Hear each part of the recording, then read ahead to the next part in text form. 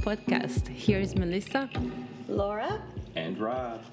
And we are ready with our cacao cup. Do you have your cacao? We're going to bless the cacao first. So take your cup. I really like to put my hands on top of the cup and connect with the cacao. Just take a couple of breaths to connect.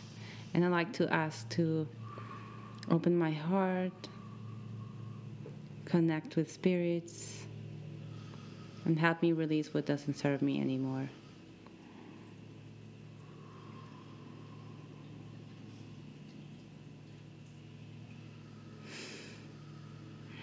Oh.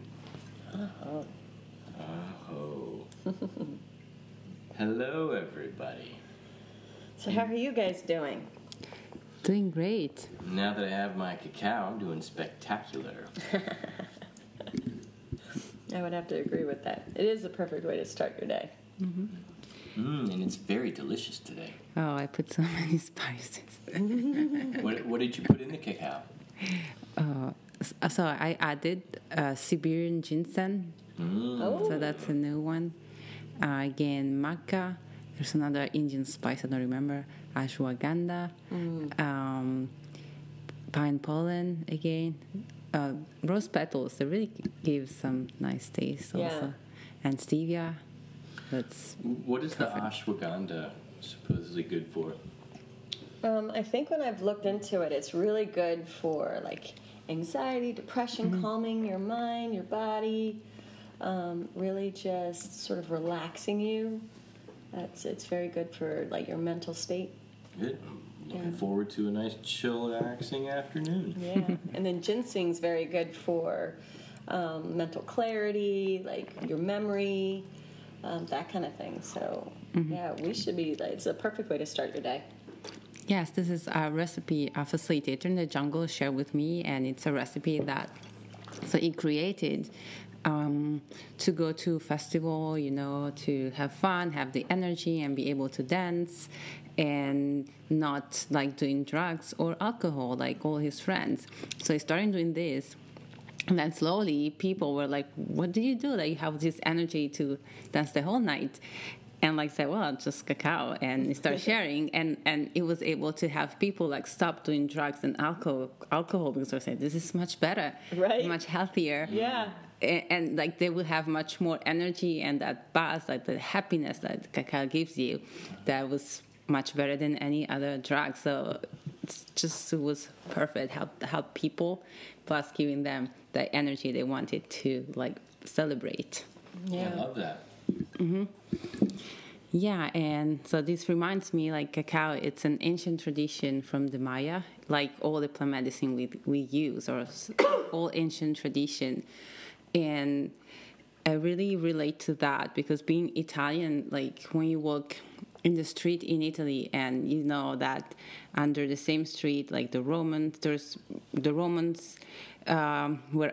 are still literally behind underneath. There's like layers, like lasagnas. The cities are built on, and like even there's underneath there's even other layers, and it always blows my mind how is that possible that like the Roman city is like underneath. Yeah, and there's like for so long it got covered up, and then someone built on top of it. Yes, literally on top. And now like there's kind of space that you can go underneath. There's still like space that you can walk. So it's like, how is there's a whole town underneath the town? Wow. Not all the time. I mean, probably in Rome more. Like in my town, there's just like a couple of buildings like that. So like the main church, you can go underneath and still see the temple underneath. Wow. That's amazing. That is really cool. We need to go to Italy. And one thing that I really love to connect with history, that it really gives us so much understanding of everything we do and the meaning. And recently I went to we call it medieval festival, but in Italian it's called rievocazione storica, which is like historical reenactment.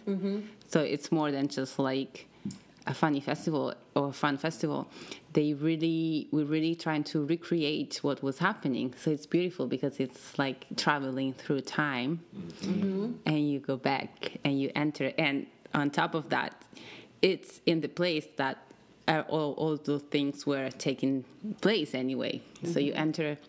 So I went to this festival in Mondaino. It's called Mondaino. It's a small town in inland, so on the hills. And there's this old castle. So you enter. So you literally you pay the ticket, and then you enter. You go through the gate with the soldiers. They're like having you enter, and you have all this vendor. And there's also all these people acting like the people with the plague, the monks, the priests, everyone's going around, and then also shows. But I noticed this time I was less interested to the show. I was so for me it was being at Disneyland because I really love new information. And so you had all these vendors that were really dress up and all in the ancient time, in the Middle Age. Even though it's a mix of Middle Age, because the Middle Age is many centuries from 800 till 1400 when the Renaissance starts. So it's around first 5 centuries. So there's differences in between. But overall, the Middle Age, it's what has in common. It's this strong spirituality. Strong spirituality. It's really when there's a lot of monasteries that were built and churches, and it was, and that's why then after that, the Middle Age, after that period, or the period that came after, the Renaissance, the Enlightenment, and all that, they will look back at the Middle Age and seeing it as the dark era. They call it the Dark Ages, right? Yeah, and actually it's not. Now I'm discovering the Middle Age more and more. It's becoming one of my favorite era. And there's a lot of myths that are not true, just to say, oh, that was a dark era. Those people were stupid. Now we're better. Now we're evolved. But actually, when you look into the history, you're no, actually, we're still human, still the same. And I think now we can look back at the Middle Age and appreciate how spiritual they were. Mm-hmm. The history of the witches and that. But they were just herbalists, right? Using herbs, using plants, connecting with nature. So it's something that I feel relates a lot with what we're doing now. Right. It's we're bringing back all of that now. Reconnecting. Mm-hmm. Yeah. I like the aspect of the wizards and magic. But did they have that in the Renaissance festivals? Was there a piece of that? But they had Mm-hmm. herbalists. They had all these vendors with the ancient time, and they were actually, you would go to each vendor just to hear the history. So there was this guy making shoes. Well, obviously was dressed like the details in the dress, perfect. Even he had glasses, right? Because actually in the Middle Age that glasses were invented. Right. Mm-hmm. Yeah. So he had glasses, but still glasses didn't have you call it the thing to put behind your ear, your glasses there. So he had a lace to hold the glasses. So it's a headband with binoculars or something. A sort of binocular with yes. Interesting. And then he was making shoes. It was still making shoes the old times from leather. And then he was explaining, because he had all these shoes from different areas, from the sandals, from the Roman sandals, to all the other areas. It was so interesting. He was explaining, in a certain area in the Middle Age, only noble people and rich people would have shoes with pointed shoes. And the length of the point, corresponded to how rich or noble you were. And he was also explaining how there were laws about the length of the point. So, someone poor or that was not on that noble, that was not, I call it noble category, noble title in nobility. Nobility couldn't wear shoes, pointed shoes. Interesting. I didn't know that. Yeah. And then also I was explaining how at a certain point, like in 1500, they were starting to make shoes like with certain instruments. So all the shoes, the left and the right, were the same at that point. There was not a distinction. They were just like sort of square in the point, and it was all the same. And also that there was not distinction between men and women's shoes. Pretty They much wore the same shoes. Uh-huh. Oh, Yeah, pretty much interesting. till the 1800 with the industry revolution. Men used to wear a lot of high heels, especially Yeah. short men.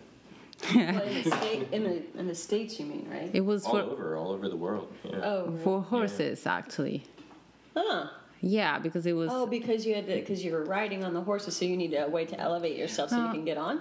Big no. deal. For, Big deal. for the, how you call it, this staple, where you Stirrup? put your foot, so it's more stable with a little heel. Oh, gotcha. Okay. Yeah. Yeah, like actually high heel, like stiletto, they were invented in the 50s. So in the past, like there probably was maximum 1 inch, really for the horses, and then probably because they were short, it was also the help that would help as well. Well, Laura and I have a huge love for medieval and Renaissance stuff. Where we grew up in Maryland, interestingly enough, the state sport in Maryland is jousting. Wow. And we grew up in a town called Columbia, right in between Washington and Baltimore, and they started this Renaissance festival. It was just a, bunch of vendors and people getting together and dressing up in period costumes, and it's now turned into one of the biggest Renaissance festivals in the United States. And interestingly enough, it is in Crownsville. Crownsville. King. Of course. But you go there, you watch jousting and throw axes, and watch blacksmiths make armor and Yes. glass blowers blowing all kinds of glass art. It's such a fantastic time, and it's this time of year too. So drinking cacao on a fall day, talking about it really makes me miss home. Oh, maybe we should go. Yeah, it's funny. I was telling Melissa about this, and she kind of looked at me with this silly little grin and was like, yeah, it's nice to do that where it really happened. Which, so it just hit me like a ton of bricks. Like, yes, absolutely, I totally want to go and sleep in a castle in Italy. Yeah. It's really cool how we as humans like to celebrate our history and learn more and like have fun with it. And then obviously these festivals are a way to sort of revisit our past and understand where we came from and honor that. But we also bring in that fun aspect of, okay, let's, what were the fun things that they used to do in those festivals, like the jousting, I guess, for the U.S., but I don't know. Do they have something like that in Italy? What is the jousting? Jousting, they're on a horse. With and lance, and you run yes. towards each other and try to knock each other off. They do, when they do this historic events, they do like more race without horses. It was just people racing. There's different kind. There's one in Siena, the Palio di Siena, with the horses, but they don't do that. It's interesting, when I think of like medieval period, I totally think of England. And, that's such a small part of Europe that, there are people running around, suits of armor and swords, all kinds of places. Yeah, I'd love to see what that looks like in Italy. There's so many different traditions. And one very fun tradition of Italy is the flags. So there's people just like playing and do acrobacy with flags.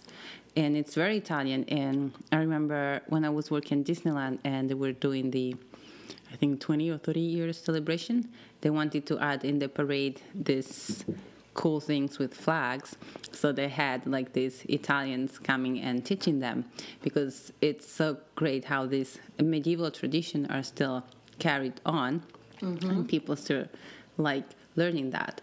There was also still at that festival in Mondaino, there was another vendor let's call them vendor, but a booth with all the medieval army. And so it was like showing how they were doing war and explaining how they were doing war.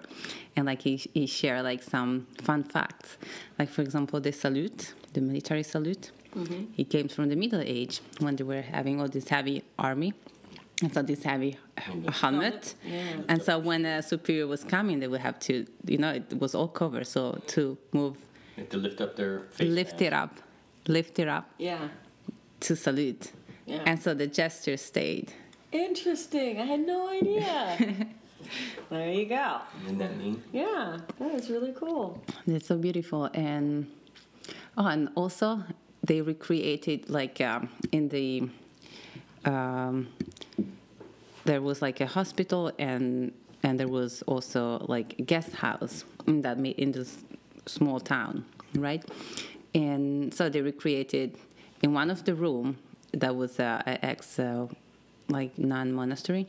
They recreated, because it was there, the guest house, but also recreated the hospital to show how people were treated with the plague. So they had like this bed that were like for some reason like bending. I don't know, Like elevated? One side only elevated. Anyway, and there was all these herbs that they were using, and this, I don't know if you ever heard of this famous mask doctors used. Yeah, would they put all the herbs in the long mask that looks like a long bird, nose. Bird nose. Yeah. So super creepy looking. Yes. I think they call it the plague mask. Yeah, that was for the plague, for doctors who go visit for the plague. And so, yes, I didn't know. So I'm glad that they would put all the herbs in the big nose. Yeah, I don't know what kind of herbs they put in there, but I don't know. Anything they could get, I guess.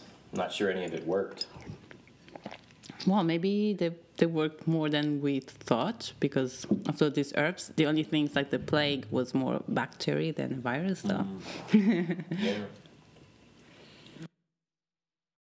It looks like in 1347, the bubonic plague hit Italy. It was called the Black Death, and it killed like 1/3 of the European population at that time.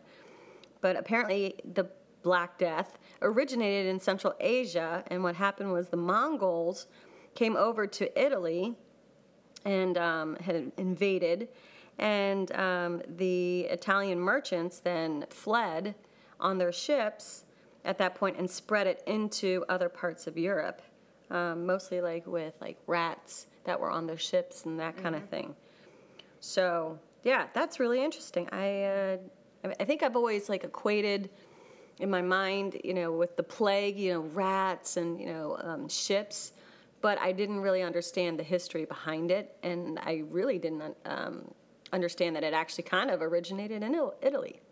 Really, I mean, obviously, Europe. yeah, for Europe that is. I mean, obviously it came from the Mongols, but yeah, that's really interesting how much history is in Italy regarding the plague and all that.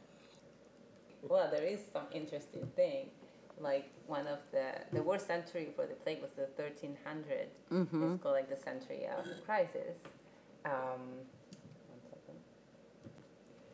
And that's because like there was really like an epidemic of plague every 6 years, and that would last 2 years or more. And so there was, it was a century that all Europe, like so many people died, and so half of the Europe population was dead at the end of the 1300. And normally what was happening, like they would put test. Okay. They would put. We have microphone issue. They would put, like town in quarantines and all that, and also the rich people would go like leave for a while in the far from the town, like in their country palace, country castle, wherever, because normally the plague would hit during the summer because it's a bacteria. So during the winter it was okay. And there is one of the main Italian like literature book that was written during that time and set during that time. It's a collection of different stories. So like you would say the 1,000 Nights, that Arabian books, a similar structure. So the structure is like these noble people go to the countryside and they're in this palace and they have to spend the time, no computer, no TV. It's like the lockdown, but without anything, without like Zoom or. Those poor people. Yeah, and so they started telling stories to each other. And so each one comes out with a story. And so the book, that's what the book is. Like you have all these people there and it's like, okay, I have this story, I have this other story. And it was written by Boccaccio. And the story are kind of like dirty stories. So sort of dirty because it's like, like not explicit, but that's like these were gossip. written during the plague or during that time. Well, of course they're scary, right? They're about Not scary, sexual stories. oh, sexual. I thought you said terror. Not dirty. Dirty stories. Dirty stories. Oh, well, what do you do when you're locked down with no internet or Zoom or TV? Oh my goodness. And it's in Italian when someone some dirty story, you can still say boccacciate or sboccacciato from Boccaccio, the writer. There you go. Gosh, it's kind of funny how there's some correlation between like what we're going through now with COVID and what they went through like in Italy during the plague. So, history does repeat itself. They always say that, but it's kind of true. And us as humans, we end up, redoing a lot of the same things that we've done in the past. Yeah, we are, like as human, we're always human. That's what I love about history. But if we actually really look at the history the right way, so instead of like we were saying before, the Renaissance, we're looking at the Middle Age, like they were like superstitious and stupid or whatever, instead of like finding out that we have still the same human characteristics. It's just that because actually it's more technology that evolved much more, and so like technology right now we built on the technology, and so we definitely the technology evolved, but us as human we haven't really, and I think that's where our work comes in now with plant medicine, with yoga, and because there has been also evolved people throughout history, enlightened people throughout history, but now it's the time that the majority, like critical number, become awakened and history can really teach us of like, looking at, like the lockdown and people, what do you do? Like telling dirty stories. I would be really curious to know how many people came out of the Black Plague era more enlightened or more trying to kind of connect back to their spirituality and see if there's a correlation to how many people are doing that awakening right now, because it seems like there's a lot more people now kind of going through that awakening, and COVID was definitely a catalyst, I think. Well, there's a period in history called the Enlightenment, and that comes after hundreds of years after, but eventually it's a cycle. We have to go through it. Yeah, I mean, the Enlightenment was a little different in that. I know the name. Nowadays we will have a different kind of enlightenment. That was the enlightenment of the logic mind. And so again, they were like the Middle Age, those stupid, superstitious people. They believed in God. But definitely after the plague, what happens, like half the population was dead, and there was two important innovation. One, they understood, because at the same time they were using, which it's a problem we're doing now, they were using monocropping. I think it's called monoculture. Yeah. Yeah, monoculture. So they were using the same land to cultivate the same plant all over again, and that will really lose so much nutrients, and that was unable to produce as much. And so they learned to start rotate. And that's it's interesting when I see that now we're still doing that, and it's like, what? I think we learned that in the 1300s, but apparently we haven't. Yeah. And so they learned how to cultivate better. And then because a lot of the population was in there, all the population became more rich because they were like inheriting from the family.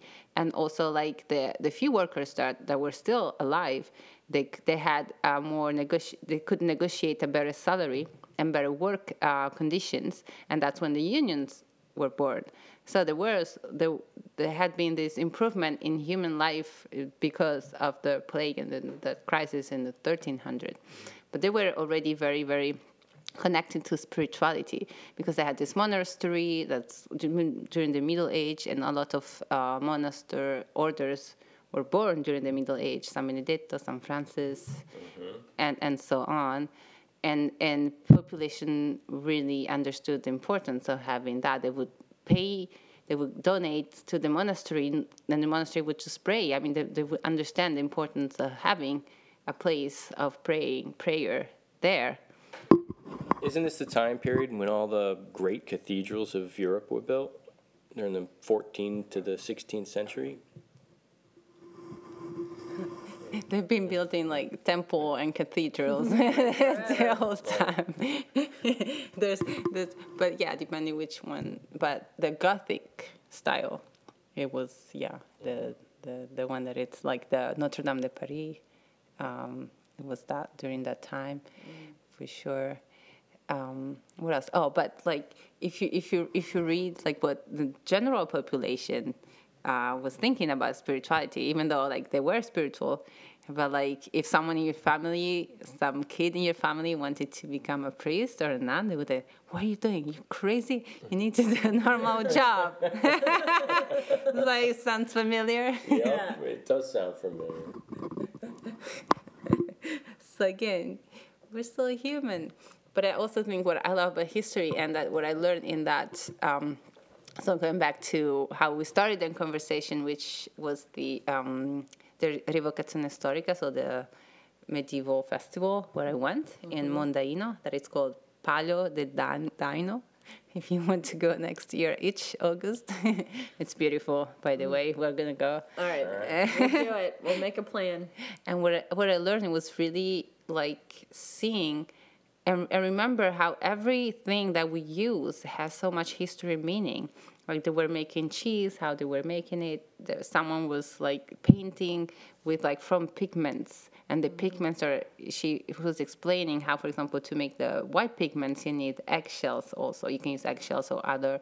So how and just imagining, okay, so some human, like arrived, there was nothing built, and start to figure out that eggshells can create pigment, and then from this pigment that is a powder, using the egg yolk and like create and paint, because the egg yolk like makes the consistency right for the pigment to become a paint.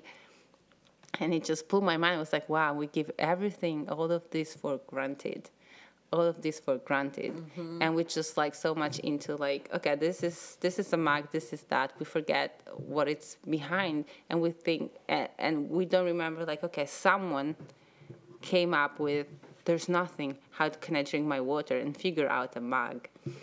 And so remembering this power of history that gives so much more meaning to any little object that we have, that help us to respect them more. And then the other thing is like, also remember we're still human, and so what it means to evolve, which does not mean just technology. Yeah, I agree with that completely. You know, we didn't have technology for a really long time. I mean, in the sense that we have it right now. I mean, there was no such thing as the internet. You know, and people had to figure stuff out on their own. I think actually they were way more creative in that regard, because they had to use their own ingenuity to come up with, all right, how do I drink? You know, where do I one, get the water, and where do I put it so that I can put it into my body? And so they came up with, let me make it out of clay, or let me make it out of concrete or whatever they made it out of. I mean, the straw. I mean, they made their own stuff, and it was like that with everything. And we all have to remember that we all have it in us. It's in our DNA to be that creative and to come up with new ideas and new methods of doing things. And we, I think, sometimes rely too much on our technology to come up with that. But really, we don't need technology at all. Mm-hmm. We never have. Mm-hmm. So, I don't know where I was going with it. Yeah, well, I think it's interesting to think that, biologically and psychologically we're exactly the same thing that we were 500 years ago, 1,000 years ago, 2,000 years ago. We're the same human being. The only difference is we have more access to information. We have more knowledge. Mm-hmm. The people before us developed technology that we use.